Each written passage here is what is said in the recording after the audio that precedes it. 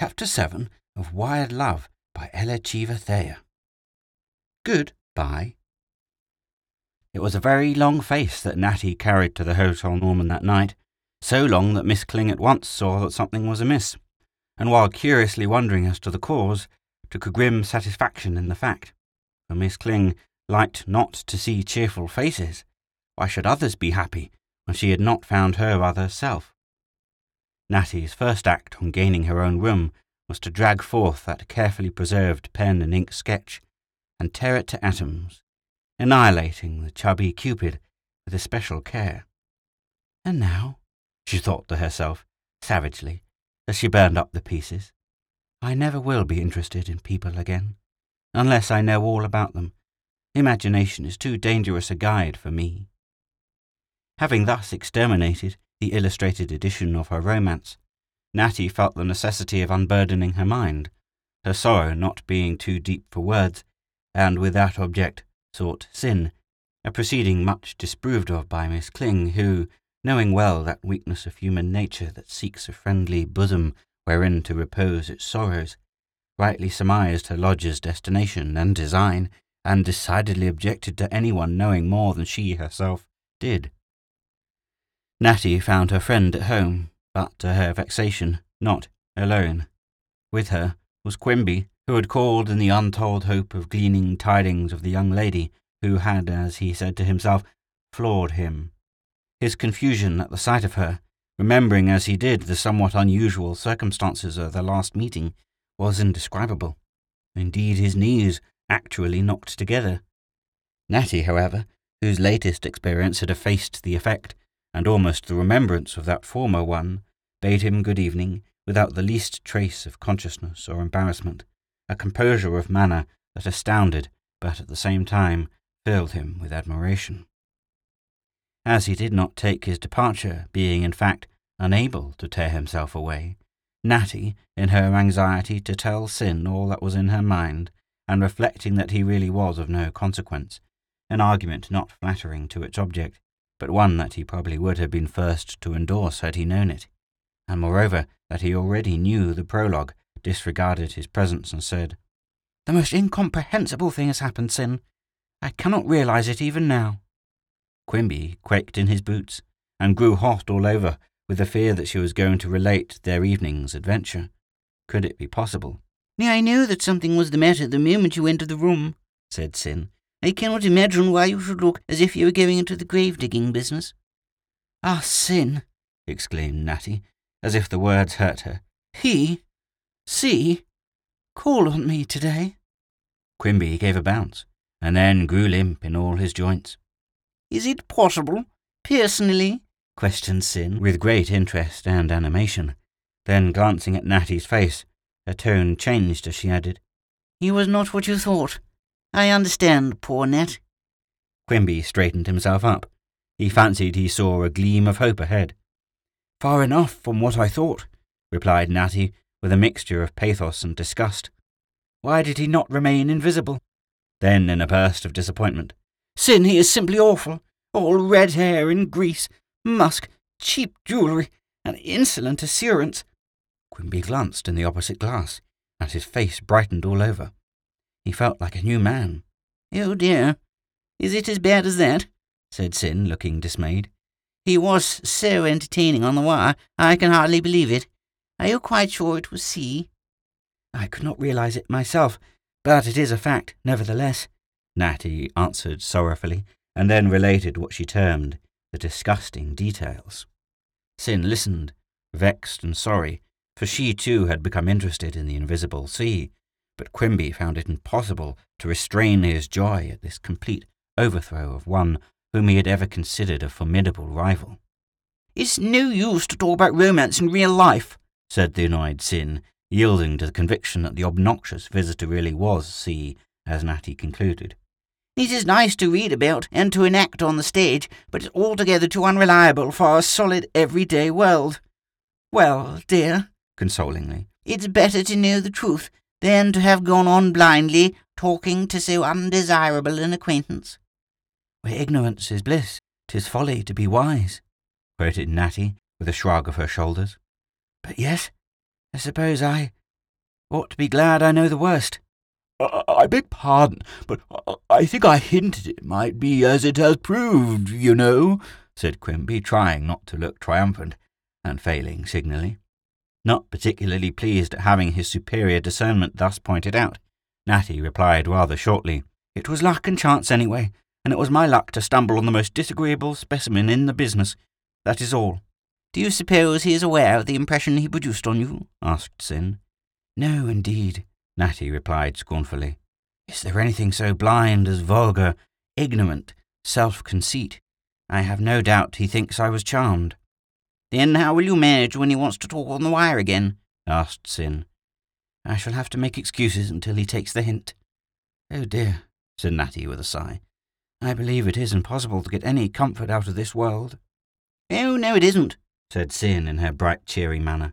"The way to do is not to allow ourselves to fret over what we can't help. I'm almost as disappointed as you, dear, over this total collapse of what opened so interestingly. But the curtain has fallen on the ignominious last act of our little drama, so farewell, a long farewell to our wired romance."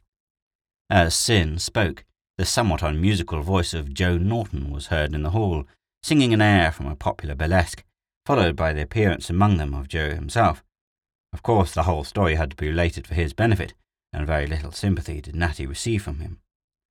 "Let us teach you a lesson, young lady," he said with mock solemnity. "Namely, attend to your business and let romance alone." "As you do," said Sin.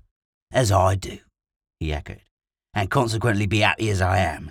I tell you, romance and sentiment and love and all that bosh are at the bottom of 2/3 of all the misery in the world." Notwithstanding which sage remark, and the fact of the curtain having fallen on the end, as Sin said, for a moment yesterday was as if it had never been, when Natty entered her office the next morning, and was greeted with the familiar "B.M., B.M., B.M. Where is my little girl at B.M. to say good morning to me?"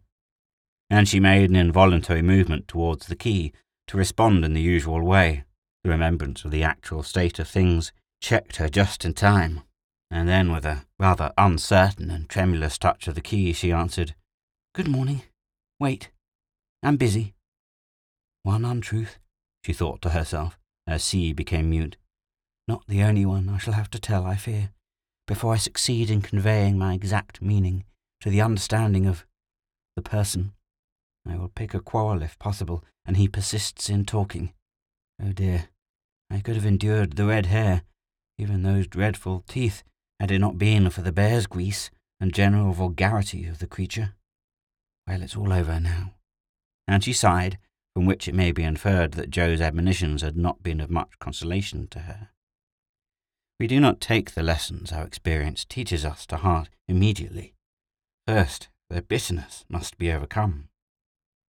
To Natty's great relief, the wire happened to be very busy that morning, but whenever it was possible, C called her, and called in vain. Immediately after her return from dinner, however, having just received and signed for a message, C, the moment she closed her key, said, "Where have you been today? Are you not glad to have me back again? It cannot be I am so soon forgotten." Unable to avoid answering, Natty responded on the wrong side of truth again. "Have been busy. Wait, please, a customer here." "I cannot help saying confound the luck," C responded savagely, to which anathema Natty turned up her nose scornfully and made no reply.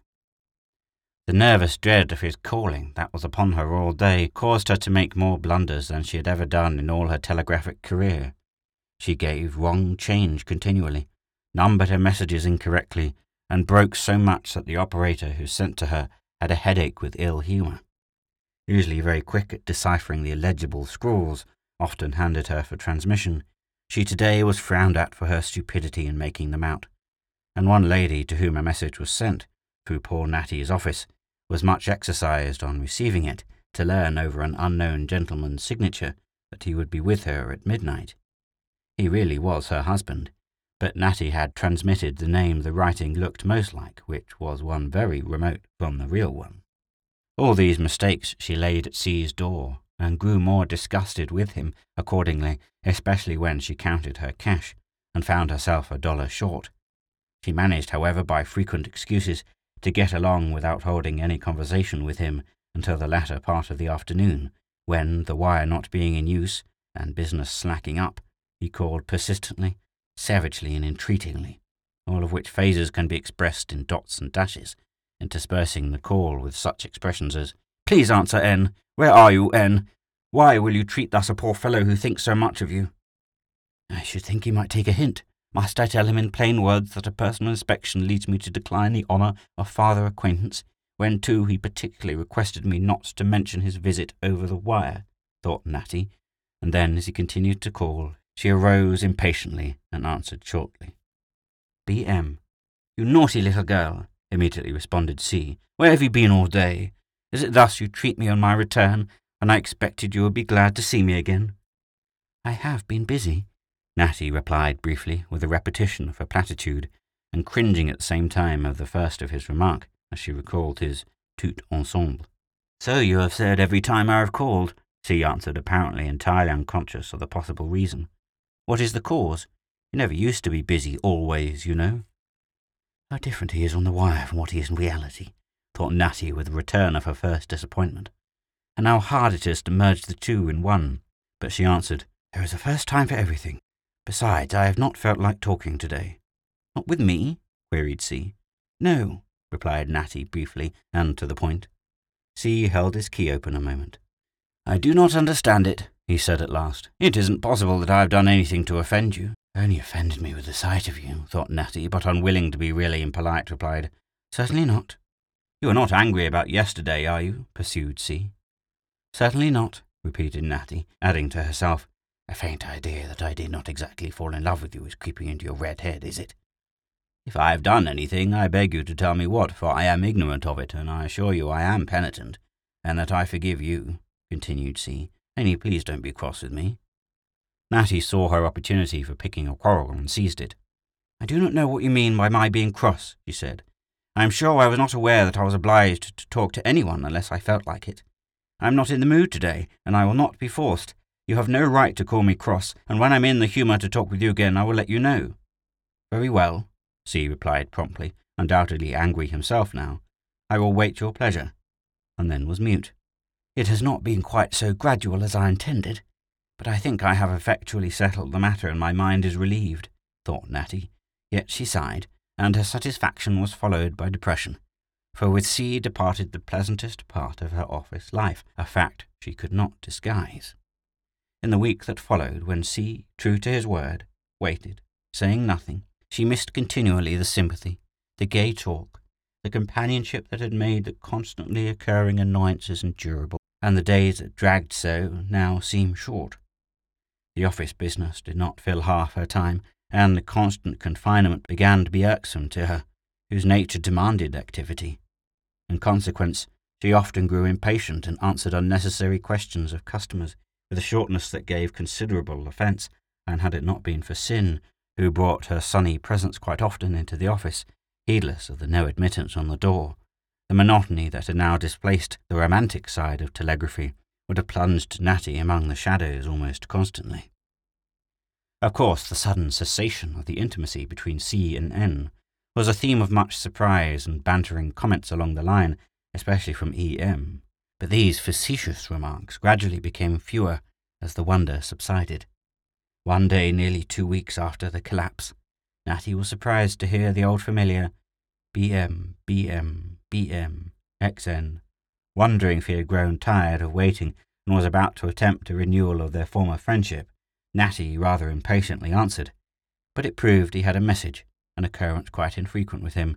This he sent without unnecessary words, but after she had given OK and closed her key, he opened his to say, "Please, don't you want to make up, N?" "I have nothing to make up," Natty replied. "OK," was C's response as he again subsided. "He snubs easily," thought Natty, much relieved. The following Saturday night, however, as she was taking in from her shelf outside the blanks, ink and bad pens that excited the ire of irascible customers, preparatory to closing, C once more called. With a devout hope that he was not going to be annoying, Natty answered.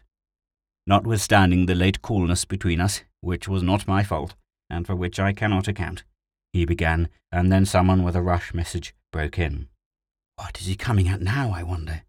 He commenced with a great display of words, thought Natty curiously, and then with a little curl of her lip. A sentence out of some book, I suppose. But as soon as the wire was quiet, she said, "To see, please, G.A. account." I could not leave, as I am about to do tonight, without saying good-bye, in remonstrance of our former pleasant intercourse, concluded C. You mean you are leaving permanently? Queried Natty, surprised. Yes, this is my last day here. Monday I leave town, and so with much regret that anything unpleasant should have interrupted our acquaintance, although what it was, I assure you, I do not know, since you deign me no explanation. I will say, not as I would once, au revoir, but good-bye.